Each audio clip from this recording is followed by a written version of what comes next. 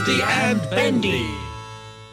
Hello and welcome to the podcast They Couldn't Stop, Waldy and Bendy's Adventures in Art.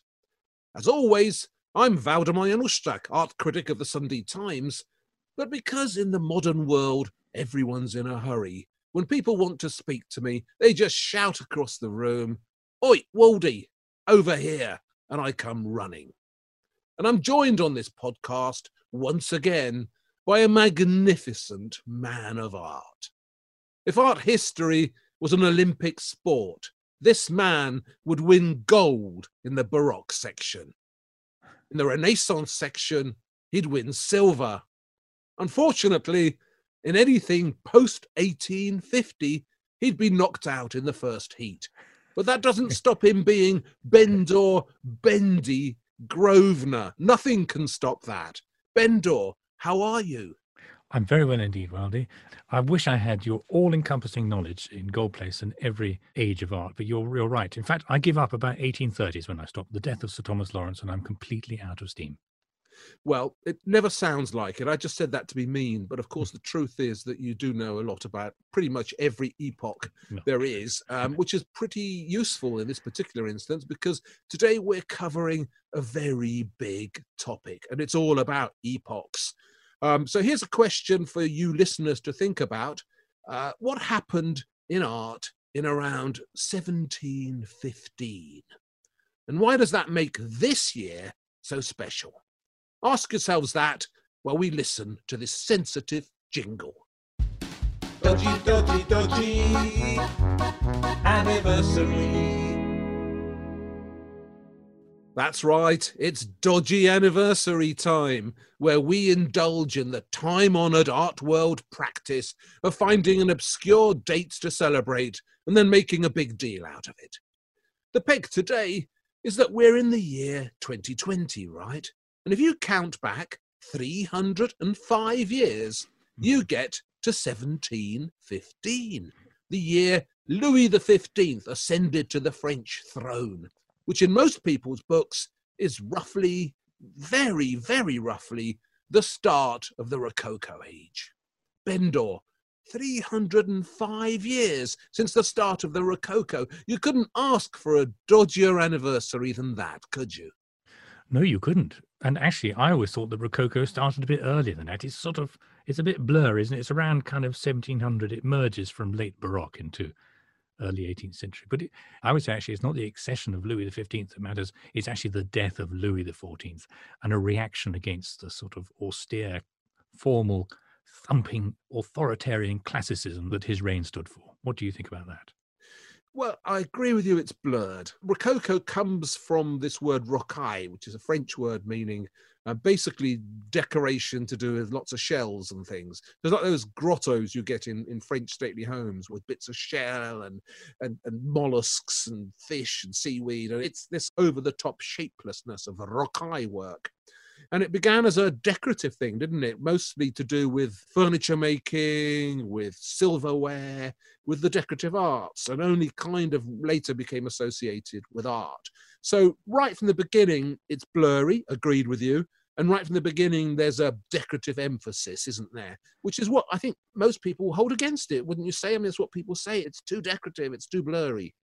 Yes. I mean, I hesitate to say this, but for me, it's too bendy. And I think you're right to focus on its architectural origins because, I mean, as far as I can see, the history of architecture is a constant battle between straight lines and not straight ones, isn't it? I mean, we go from classic to Gothic, and then we can do the same in art, can't we? From the classical purity of the Renaissance to mannerism, and then counter-mannerism, and then Baroque, and then you get classicism, and then Rococo, and then that's reacted against with neoclassicism. But Rococo is the era where the bendy bits really get hold of everything, don't they? There's hardly a straight line in the place, and symmetry goes out the window, and it's just a jumble of great curly chaos.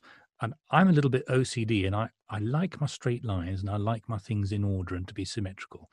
You're a round sort of fellow, Waldy. You prefer, you like a bit of Rococo, don't you? Who are you calling round? How dare you, you thin man, you? Yes, do you know what? I used to have the same sort of doubts as I think you have. You know, I have this kind of Presbyterian off-putting thoughts about what Rococo stood for. It felt very foreign, it's the sort of thing the French got up to and the Germans. And you walk into Rococo churches and it doesn't seem to speak the language of British thinking, if you like. So I used to hold it against it. But my wife is actually Japanese, and so she doesn't have any of those issues. And she's the one that got me interested in things like Meissen porcelain and Venetian chandeliers. And to be honest, from a position of standing still, when I didn't like any of that, I have now come around to a position of loving it, absolutely adoring it. It seems to be such a happy art, basically, and such a skillful thing. There are few pleasures in art more simply joyous than walking into a German Rococo church of about 1760 or something, designed by Balthasar Neumann. And the sky is full of pale blues and pinks, and there's cherubs floating about everywhere, and this glorious stucco work that seems to be attacking the solidity of the building. And it all just feels so ethereal and pleasant and beautiful. And there's a place for that. Now, I'm not saying it's the only way we should make art, but I am saying that when you get into it, first of all, it becomes very pleasing, and then, well, actually, it becomes rather addictive, Bendor.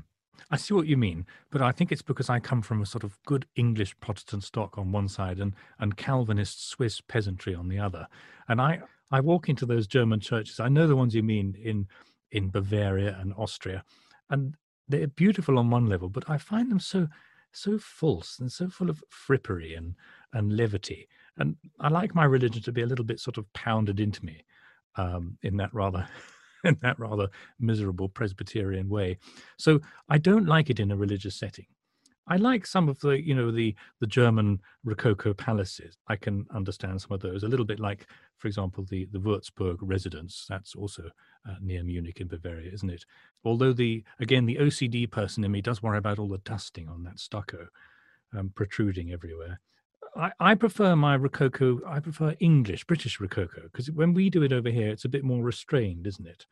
It's completely restrained. I mean, there is no Rococo in the English Rococo.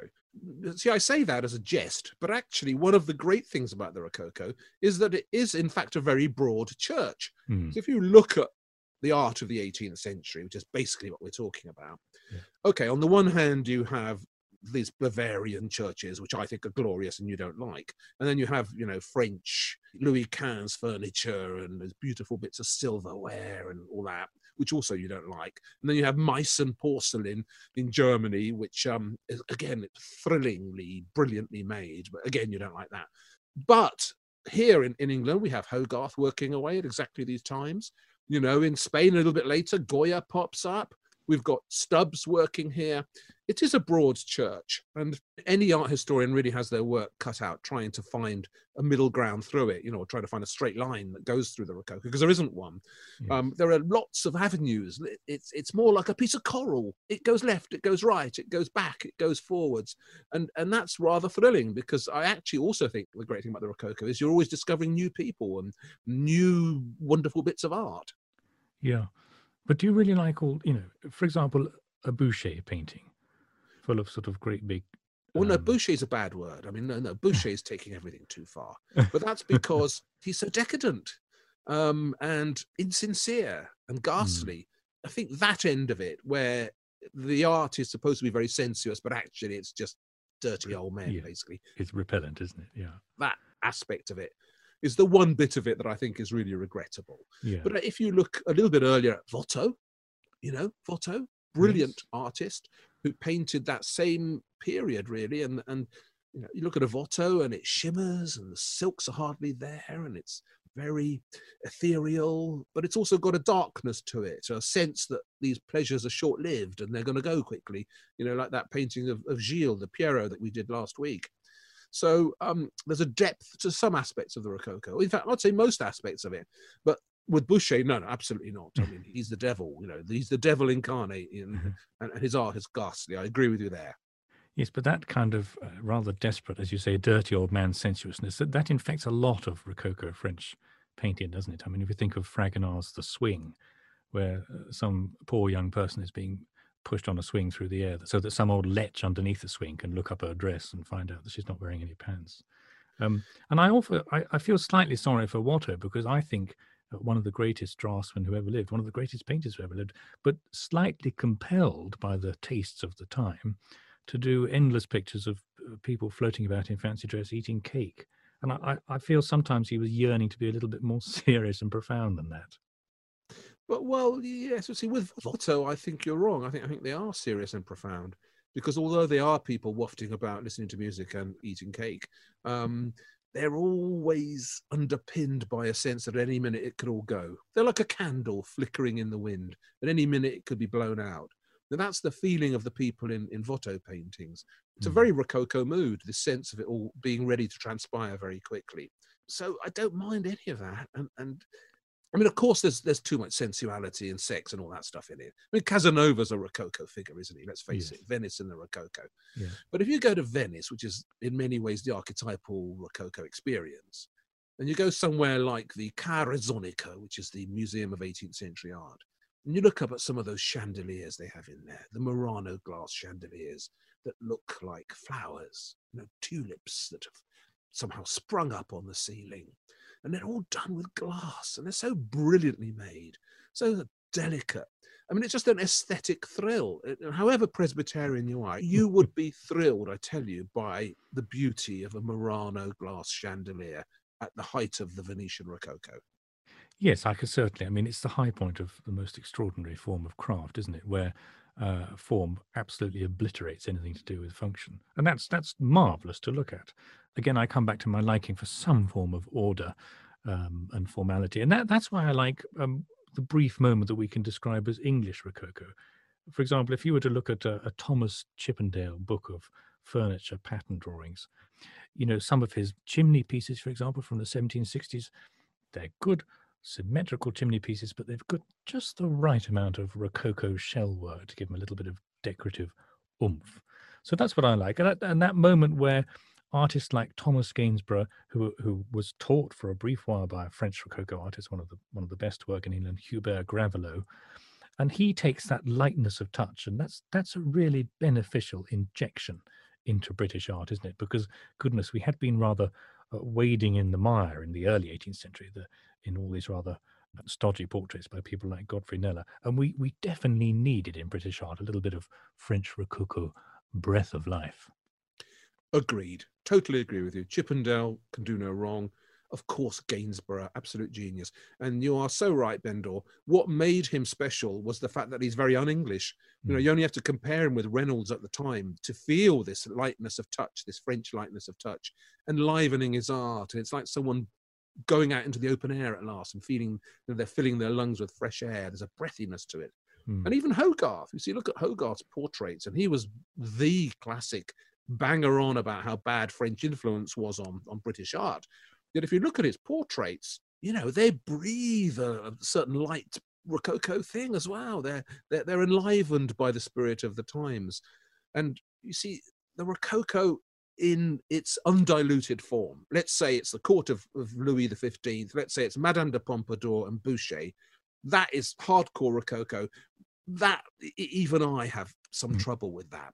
But as an influence, as a breath that went out into the world and loosened up art everywhere it landed, it did great things. And that's how I think we should take it. And mostly I'm against this idea that the Rococo was always frivolous and always rubbishy, because it wasn't. It could do profundity, and it could certainly do freshness. And those are qualities that I value. Yes. And of course, when we get into the world of music, then really that period can do no wrong, can it? I mean, from Bach to Haydn to Mozart, and the list of gloriousness goes on and on. Exactly. And speaking of the world of music, I mean, we're actually going to move on to the next section of the podcast, Bendor. But we've actually got Mozart in to do the next jingle. That's how much we love the Rococo. So here we go. We're moving on to the next section of the program. You might find a pair of wellies could be useful. The introductory jingle by Mozart. Bendor Grosvenor had a farm, E-I-E-I-O. Beautifully written piece of music, Baldy. Does that make me the Salieri in this relationship? The fact that you write the jingles and I just sit here being miserable about things. Okay, it wasn't really by Mozart, but it could have been, couldn't it? Let's face it. But yes, welcome indeed to Bendor Grosvenor's farm. where we delve into the animal kingdom and its impact on art. And just to remind you, everything we talk about, all the pictures, everything we mention, it's all illustrated and annotated on the podcast pages at zczfilms.com. It's a goldmine of information, so pop over there and have a look at what we're talking about. Now, you may remember in the last podcast, we tackled the fascinating subject of fish in art. And I was gobsmacked, yes, gobsmacked, to hear my co-host, you, Bendy, express the opinion that fish pictures are boring and that what you need to enliven them is a cat. You actually said that. The fish picture needs a cat. Well, anyway, that outrageous suggestion has prompted us to look indeed more closely at cats in art. And as always, we've democratically selected the 5 best felines we could think of in art. And Bendor, we've ranked them according to quality and impact. I mean, I think we disagree about the list, so I'm going to kick off with what I think should be at number 5. The least interesting of these pictures of cats is by Leonardo da Vinci. And it's a page of cat drawings from Windsor Castle, the Royal Collection. I'm going to pass it over to you to describe to me, and then I'm going to tell you why I don't think it should be any higher up the list. Hang on. Number 5 on my list. I've got this on number 1. Leonardo da Vinci in 5th place. Goodness me. This, and particularly when we're talking about a drawing in the Royal Collection, which has, I haven't counted them actually, but probably about 15 beautiful cat drawings on there. And we've got cats sleeping, cats fighting, cats itching, cats washing. They're doing all sorts of things. They're beautifully rendered. Don't you think? Does that not move you? Are you not a cat person? Is that what we're going to discover? You don't like cats? Because you could only not like this drawing if you don't like cats. I'm not a cat person, that's true. But that isn't what I'm holding against this drawing. I'm holding against it the fact that it's a drawing, and it's a preparatory drawing. And although it shows off these great skills that Leonardo da Vinci had, no one's arguing with that, and you see him trying to capture the essence of a cat in various ways, sleeping, standing, jumping about, chasing its own tail, lots of different cats doing lots of things in motion. What it adds up to is a sketch pad with cats on it. And to me, that doesn't quite rank with the other cats we've got coming up in the list. So it's really the fact that as a drawing with many cats, it just didn't quite feel as important, I suppose, as some of the other ones we've got. Oh, well. I think it's such a fascinating insight into Leonardo's mind. You probably weren't able to briefly translate and transcribe the inscription at the bottom there, which I think is written in Leonardo's mirror script. It says, "Of flexion and extension, this animal species, of which the lion is the prince because of its spinal column, which is flexible." And it was all part of a series of animal studies he did really late in his life. This is from about 1517. Of course, he died in 1519. And that's what I love about Leonardo. He's always learning. He's always exploring. And he was planning to write a treatise where he examined the movements of animals like this. And he'd draw a direct comparison to humans. Because although he said that animals have 4 feet, so likewise in its infancy, man crawls on all 4. So it's quite interesting. When you look very closely at some of these cat drawings, some of the faces are quite human-like, aren't they? They've been anthropomorphized, if that's the word. But it's not just cats. There's a couple of lions on there as well. And isn't that a dragon in the middle? Isn't that a dragon? Yes, I think Leonardo, of course, had a pet dragon along with his pet cats. So that's there too. What's he trying to do here? Is he just trying to prepare cats for a painting he has in mind? Is this how we should read this? Or is it an exploration of the way the cat moves just for the sake of it? Or is he trying to find a way to draw a dragon that involves studying the way cats move? I'm baffled a little bit by what the purpose of this sheet of drawings is. Well, it's an insight into one of the greatest geniuses who ever lived. He saw a cat on the floor. I'm sure it's his own pet cat, and he thought, I shall make some drawings. He did actually do many studies many years earlier for a picture which I don't think he ever painted, a Madonna of the cats, because there is this legend in religious art that at the same time as the birth of Christ in the stable, a cat gave birth to 12 kittens. So, Jesus was a cat man too. There you are, Bendy. I'm glad you like it. I mean, I'm not saying it's in any way a second-rank work of art or anything like that. It's just not as interesting as the things we've got coming up. I mean, it's not as interesting, is it, as, for example, this picture of Kitty Fisher that you also put on the list. I mean, what a fascinating thing that is at number 4 on the cat list. Is that number? Oh, I did have that at number 2. Yes, a picture by Nathaniel Hone, who's, he's a a respectable British artist. He's definitely not in the first rank, but I think actually this is his masterpiece. And we do have a problem in art history, don't we, Bardi, where anything vaguely amusing we tend to not take very seriously. Would you agree with me on that? I would agree with you on that. And piety always seems to outrank comedy, which I don't agree with at all, because I think comedy is one of the great artistic forces. And this painting is one of the great artistic gags, I think, produced in Britain in the 18th century. So the subject is a famous celebrity of her age, a courtesan. She was called Kitty Fisher. And it's a fairly average portrait of an 18th century lady. But look to your bottom right, and there is the most beautifully painted glass bowl of goldfish with a cat trying desperately to hop in and catch one of the fish for its lunch. And the cat is portrayed really marvelously, clinging on desperately, and it can't quite figure out how to get in. And the goldfish are looking at it mockingly because they know that they're safe in there. And if you look very closely on the glass, you'll see a reflection of a window, which is beautifully painted. And there are lots of faces at the window, and they are the crowd looking in at Kitty Fisher, who lived her life in the full glare of mid-18th century British publicity. In the 1990s, I think we would have called her an it girl. I'm not sure what we would call her today. She would be an influencer on Instagram. But this is a beautiful picture. And of course, the pun with the cat, Kitty Fisher, for the sitter, Kitty Fisher. Fascinating. I hadn't noticed, well, I noticed the window, but I hadn't seen before what it actually represents. That's right. It's the people looking into her room, looking at her, isn't it? Fascinating. Kitty Fisher. I know Kitty Fisher from that nursery rhyme. Lucy Locket lost her locket, Kitty Fisher found it. They taught me that when I was at primary school. Oh, I never heard that. That's lovely. Yeah, Lucy Locket lost her locket, Kitty Fisher found it. But Kitty Fisher was this famous courtesan, as you say, famous for being famous. One of the first people about whom that can be said, right? Mm. The pun is great. It's hilarious. The Renaissance used to do this as well, didn't they? I mean, they used to put things in, little accoutrements, which somehow reflected or referred you to the name of the sitter. But I mean, this is so wonderfully clunky. We're back in the world of the cats that you talked about last week, with Horace Walpole's cat getting drowned trying to catch a goldfish by dropping into the goldfish bowl.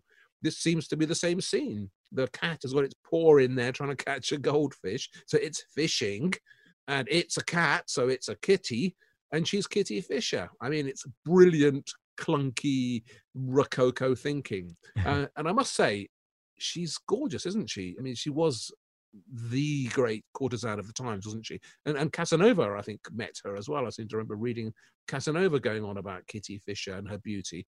And she has got something about her. I have to give her that. You know, it's this weird thing, isn't it, that just like today, the camera loves certain people. And it's a strange quality that people have. I mean, for example, the camera loves me. So when I go on the camera, I look great. When you go on the camera, it's not quite the same thing, is it? You know, the chemistry is different. The camera has no choice but to love you, Will, because you fill quite a lot of the frame sometimes. Oh, thank you very much. But I mean, if you met someone like Kate Moss is a good example. You meet Kate Moss in real life, and she just looks ordinary. And honestly, you could pass her in the street and you would not go, wow. But as soon as the camera turns on her, something happens. There's chemistry between the image and the person. And I think Kitty Fisher had the same thing, because there's a portrait of her as well, isn't there, by Reynolds. And in all of them, there's just something about the dynamics of her face, you know, the makeup of her physiognomy that makes her alluring. And it's evidence of the importance of the image, isn't it, of how the way you look can do everything for you in life. I mean, you know, you can be a poor whatever, but if you look a certain way, you can become Britain's greatest courtesan, which is what happened to her. So it's both about the emptiness of the Rococo again, but also a lesson that carries all the way through time, I think. Fascinating picture. Love it. Oh, I'm very glad to hear you like it. And relegating to fourth place, you're going to have to pull out all the stops to put things in a higher rank than that painting, I think. I only end up in fourth on a kind of countdown, really, because I didn't want to put the one that's at number 3 at number 4, because that would have been playing into your hands, I thought. So I have to say I fiddled with the list a bit, because number 3 is Richard Billingham photograph from a series called Ray's Laugh that he did in the 1990s. And it's a decrepit scene of an old bloke slumped on a living room chair, and you're not quite sure what's happening to him. And it's a squalid room that he's sitting in. And everything is a bit weird, but the weirdest thing of all is that flying through the air is a cat. a big white cat right in the middle of the picture. And I mean, do you know anything about Richard Billingham? Do you know this series of works, Bendor? Absolutely not. As you mentioned earlier, I stopped in 1830, so I'm all ignorance.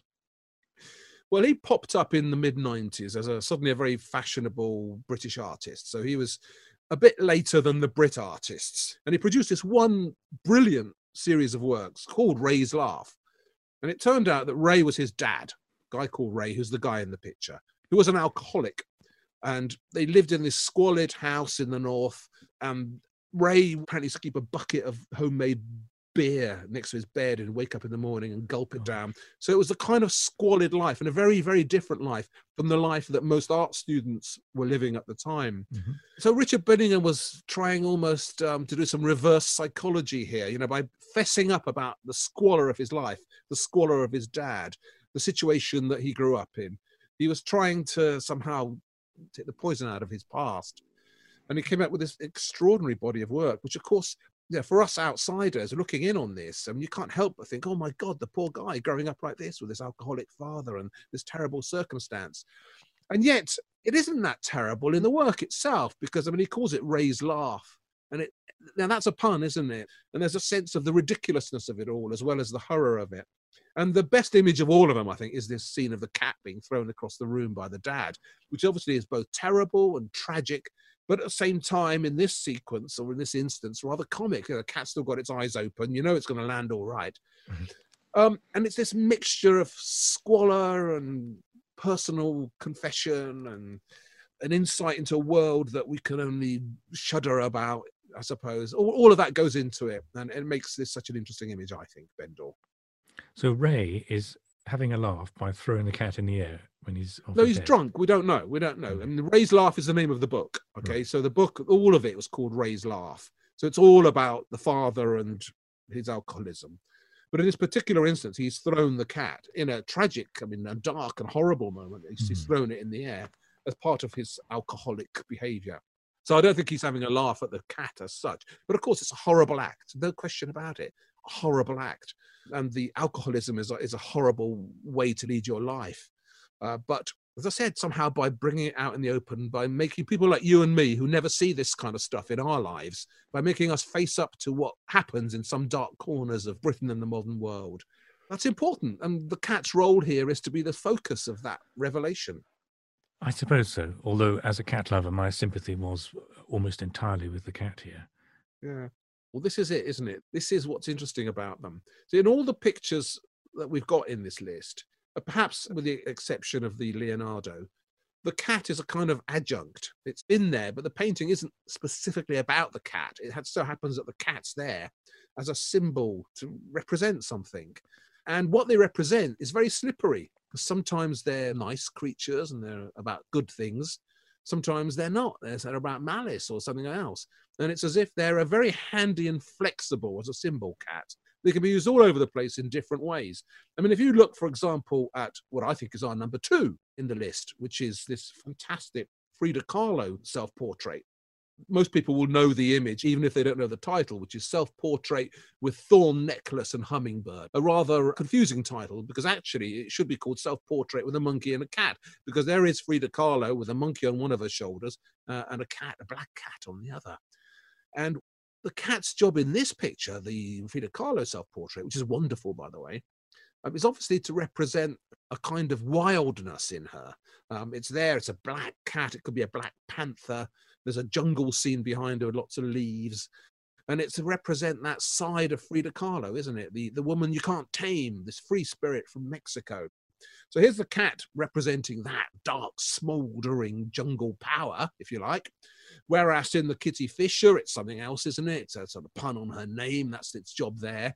And in the Richard Billingham, it's there as a kind of extraordinary center to this dark story of Richard Billingham's dad. So the very adaptable cats, I guess, is what I'm saying.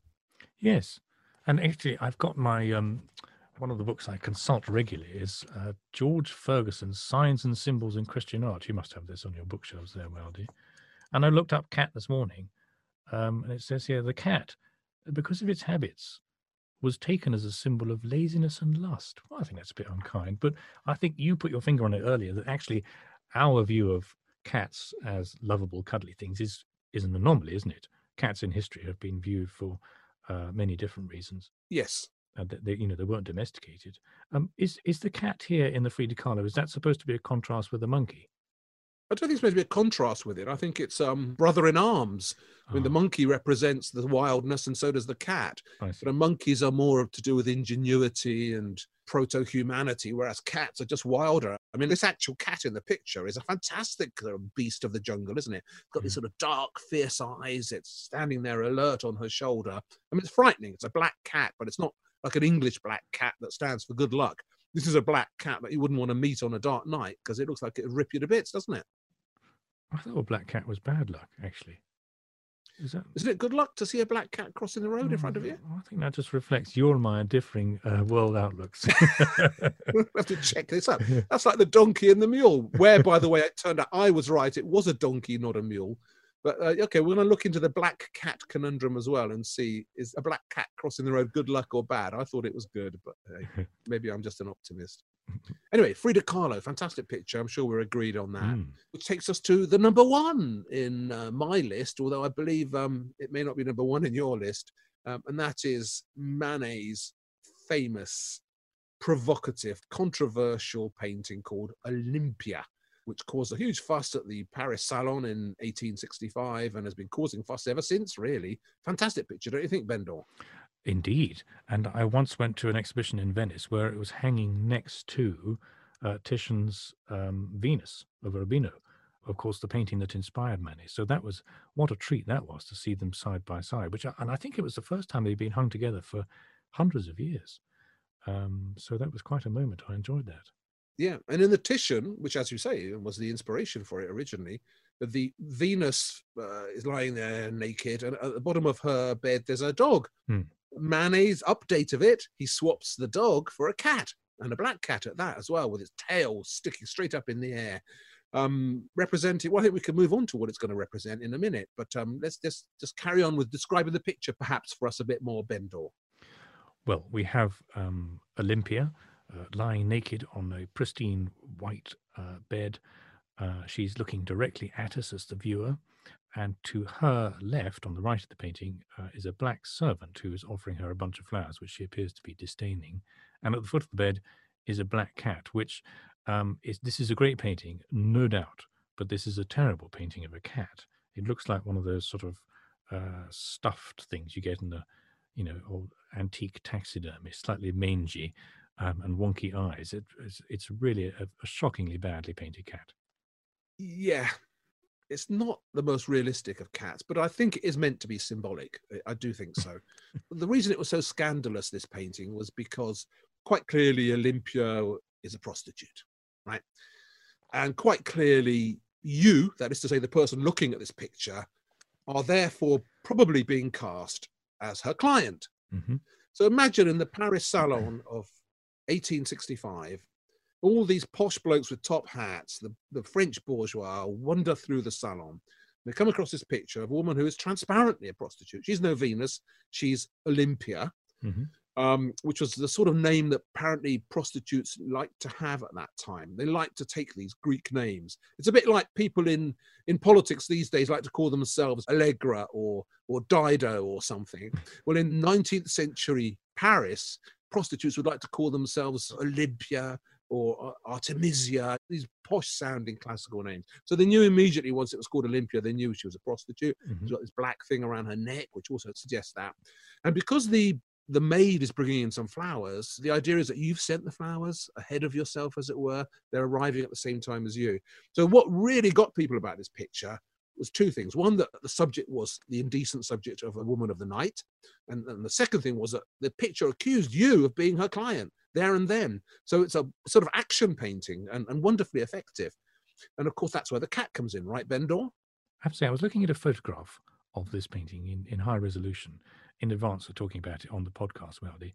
And I tried to, consciously look at these paintings with, for want of a better term, modern eyes, because I think in the past, male white art lovers like me would look at this picture and go, "Oh, there's a prostitute, and it's all about her." But what I was struck by was the role of the black servant on the black background, the fact that she's being ignored. And I wonder if the cat is black for a similar reason, because am I misreading this? Is the painting very obviously about good and bad, and is that reflected in white and black? And do we have to confront the possible racial aspect of this, or am I worrying unnecessarily about it? Oh, well, I think there certainly is a racial aspect. I've always understood it as a sort of denigration of the maid figure. I mean, because as you say, people looking at this picture go on and on about we've just done it, haven't we? About the white Olympia lying gorgeously on the bed, and they forget that her maid is a woman of color and that she's coming in. And unfortunately, that was the kind of work that you had in those days if you were a black arrival in Paris. But I don't think there is any sinister underpinning to that in terms of the relationship to the cat. Right. I think the cat is quite specifically, I mean, cats are, let me throw the word pussy at you. Cats are in pretty much every language loaded with sexual connotations. And the French word chat, well, you know, do you need me to translate that for you as well? It has the same slang connotation in French as pussy does in English. Okay. And the fact that it's sticking its tail right up like that and it's on its toes, it's an erect cat, isn't it? And it's not just me saying this. This was said at the time as well. So I think the cat's role in this is to make slightly comic, if you like, and very deliberate reference to the sexual shenanigans that are going on here. So it's a representation of that lust and erection and what have you. But every word I'm saying here makes me feel nervous because I don't know what listeners are going to think of me. But it's a loaded cat. And without it, the picture wouldn't have quite that same disturbing sense that it does have. Yes. No, I think you've explained it well. I just thought it was interesting, trying to read up about the painting. The black servant is completely ignored in all the art history about it, at least the art history I'm familiar with. And I think it's about time we all look at these things afresh. And I'm ashamed to say that when I saw the painting with the Venus of Urbino by Titian, I looked at it in that very traditional fashion, and I didn't really pay much attention to the role of the servant and how her depiction reflected the attitudes of the times. But anyway, I think it's no less fascinating for that, and perhaps we should come back to this weighty topic another day. I can see that the cat plays a defining role here, but I think it's a very badly painted cat, and I think it's a travesty that we've got the most beautifully rendered cats in art by no less than Leonardo da Vinci. The bottom of our list, and Manet's rather plodding pussy is at the top. Hand on heart, I can't really disagree with you about the quality of the feline representation. Yes, of course it's true that Leonardo da Vinci's cats look much more like cats than Manet's symbolic, comic, and somewhat erect cat. So yes, I'm going to do a first here. I'm going to reverse my list. You're quite right. Leonardo da Vinci should be number 1, and Manet should be number 5. So let's leave it at that. Quite enough cat talk for now, I would have thought. It's time to move on to less problematic territory, less problematic for me anyway. It's that moment when we really enjoy the freedom of the museum without walls. On the wall. Yes, it's on the wall. And while that wonderful jingle was playing, composed once again by Mozart, Taya, who puts these programs together for us, had a quick look at the encyclopedia to work out what it is about cats, black cats, lucky or not lucky. And she found out that black cats are considered fortunate and lucky in Britain, in Ireland, Japan, those kinds of countries, but that in other countries in Europe, separatist countries, they are considered omens of bad luck. So in a way, we're both right, except that I'm speaking more for the nation we're in at the moment, and you're speaking more for some sort of breakaway Scottish culture, which is very pertinent because I believe your on-the-wall choice has some of those implications too, Bendor, doesn't it? This is a portrait of Prince Charles Edward Stuart, better known in history as Bonnie Prince Charlie, painted by a French artist called Laurent Péchaud in 1770. And I should say straight away that I haven't chosen it for its artistic merit. Péchaud was a perfectly decent artist, but certainly not a great one. It's in a private collection. It's in a house called Stamford Hall in Nottinghamshire. And the reason I wanted to just celebrate Bonnie Prince Charlie at the moment is that he was born 300 years ago this year. So it's an auspicious, genuinely marvellous anniversary for us to celebrate in this podcast. And it's also the 275th anniversary this year of his 1745 uprising, which was the last rebellion on British soil. And for anybody who's not a Jacobite or a Stuart fan, just a little bit of quick history. Bonnie Prince Charlie was basically the last major claimant of the Stuart dynasty to the thrones of Scotland and England. The Stuarts had been kicked out by under the reign of James II in the so-called Glorious Revolution and replaced by William of Orange. And the Stuart dynasty, led by Bonnie Prince Charlie in 1745, made repeated but failed attempts to reclaim the crown. And now, the reason I like this portrait of him is if you look on the table there, Waldy, in the portrait, what do you see?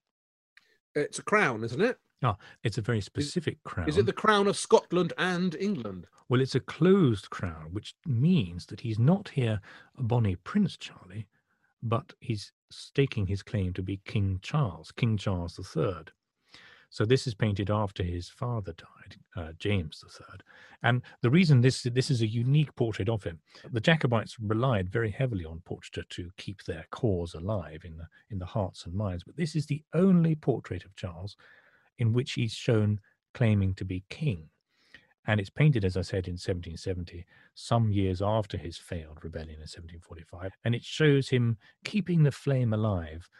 And again, just beneath the crown, you can actually see a battle scene, which I think is meant to be Preston Pans, 275 years ago, his last great victory, Charles's last great victory. And I think it's rather touching. And the reason the Bonnie Prince doesn't look very bonny here, he looks a bit pie-eyed. And that's because at this time he was wandering Europe incognito and very frequently worse the way of a drink as he tried to come to terms with his rather frustrated role in life and his defeat. And I would like to have this painting in my museum because Bonnie Prince Charlie is a very important person in my life, Walter. Did you know this? I do know that. I seem to remember reading a newspaper article recently that mentioned you and Bonnie Prince Charlie. Well, I think maybe you need to tell us about this. Well, it's thanks to him.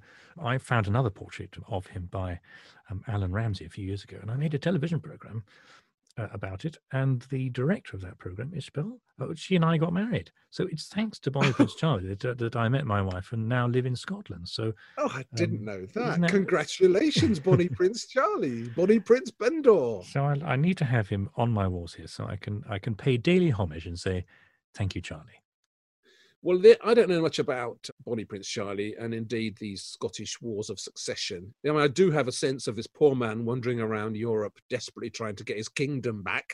And I also know that underpinning it all were religious reasons that go right up my street, because, of course, the whole thing about James II, his grandfather, was that he was a Catholic, wasn't he? And there was a move afoot to try and bring Catholicism back onto the English throne. And that's, of course, what everybody turned against. But the other thing is, of course, that his grandfather's wife, right, James II's wife, was Polish, wasn't she? Maria Sobieska, because there's a portrait of her in the Scottish National Gallery. And she was the daughter of the Polish king, Jan Sobieski, who's the guy who fought the Turks at the Battle of Vienna. Oh. So, we are basically, Poland and Scotland are two nations joined by this wonderful, thrilling past of ours. Yes. We hold hands across the border, don't we, Bendor? Yes, I had not thought to mention that, but actually, so Bonnie Prince Charlie's mother was Polish. She was the Sobieska, her mother? Yes. Yeah, Sobieska princess. And a rather tragic figure. She did not enjoy her marriage into the Stuart family and suffered from mental illness, I think, partly as a result, and ended up in a convent, which is what they tended to do to the poor old consuls who didn't really enjoy being married to some stuffy old English pretender. They used to shut them away in a convent somewhere. My life was led the other way round, really. I began with the convent, or at least the Polish boarding school, where I had all that thrown down me. And then I only went insane later. So it was a sort of clear reversal of that situation. Maybe that's what happens when the Scottish and the Polish mix. It's not a very good painting, but it is a fascinating story. And I do think that the whole Bonnie Prince Charlie tale and this heroic and rather ridiculous attempt to invade England and the Battle of Culloden and all that does make English history of that period so much more interesting. But I've gone beyond your border, way beyond your border, Bendy. I've gone beyond 1850 in my choice of On the Wall. And in fact, not only that, I've gone to a show that I saw last week, actually. I went to Tate Britain to see an exhibition by Lynette Yadom Boakye, Oh, lucky you. kind of retrospective. Well, it was a retrospective. It's a new work by her, but also work going back to 2003, 2004. It's a really interesting show. And the reason I wanted to take a picture by her and put it on my wall, it's a picture called A Passion Like No Other. She's a black artist, and it shows a black face against a green background, but rock still, I mean, absolutely still, just looking out at us through these piercing eyes.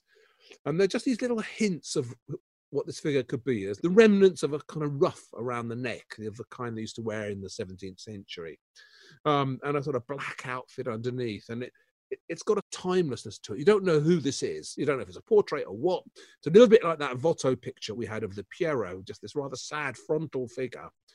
But what's wonderful about it, and this is something that happens all the way through the show, by the way, is this incredibly interesting and brave attempt to paint blackness, to paint black faces. And I mean that in a really technical fashion. The demands of painting black skin are very different from the demands of painting white skin. And all the way through the show, you see her battling, really interestingly, with these technical demands. And so much art these days by black artists is about identity and about these sort of political concerns. Although this, of course, has that going through it, how can it not have? It's also very much about the technical complications. And if you look at the people that she likes, the people that she admires as painters, they're people like John Singer Sargent or Degas. They're figures who painted with these wonderful flashing brushstrokes, who somehow inspire her to be as good as they are or better than they are, but instead of painting middle-aged white blokes like me and you, painting young, attractive, gorgeous black people. So it's just an interesting personal quest, and this picture is just gorgeous. I love it. It's such a knockout picture, don't you think? Yes, absolutely love it. I thought it was very captivating. I could look at it for a very long time. And I hope very much to be able to go and see that exhibition. If the world is back to normal and the show is still on, I'd love to seek it out. It reminded me, actually, there's a sort of touch of Velasquez about it. Yeah, I mean, what's great about her is, and she was absolutely pioneering in this, is that she was basically doing painting at a time when everybody else was making videos and electric installations and all that kind of stuff. It's often so wearing and delivers so little in the way of joy.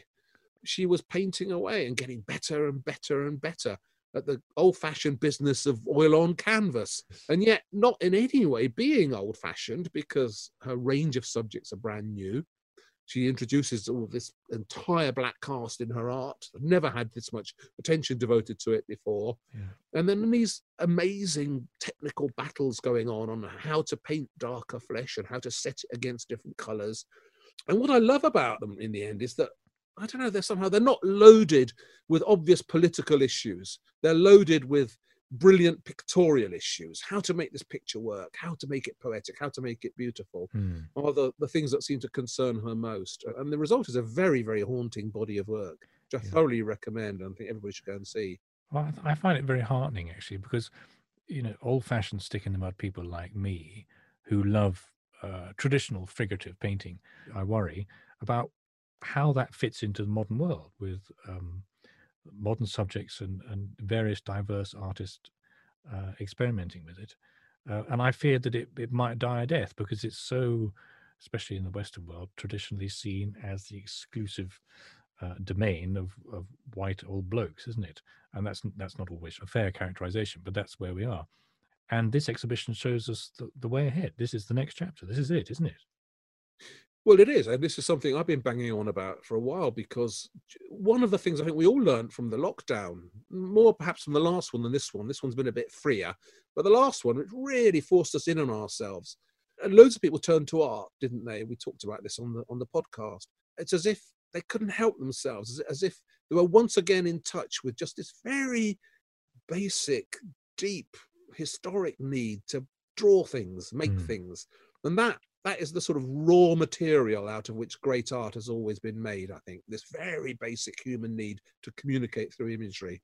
And what's wonderful about the new generation of black artists is that a lot of them are telling stories, painting pictures, being true to that urge that we all have to express ourselves pictorially. It's almost as if they're teaching the decadent modern art world how it should be going about things and what is there to be found if you go back and be true to art in the right way. So it's all really encouraging. It's a good time for people like me and you, Bendy, those of us who have, lingering fondness for the old ways of making art. We're being treated to a very pleasurable, very important time by artists like Lynette Yadom-Boakye and many others. So yeah, for me, it's all optimistic. Good times. Good.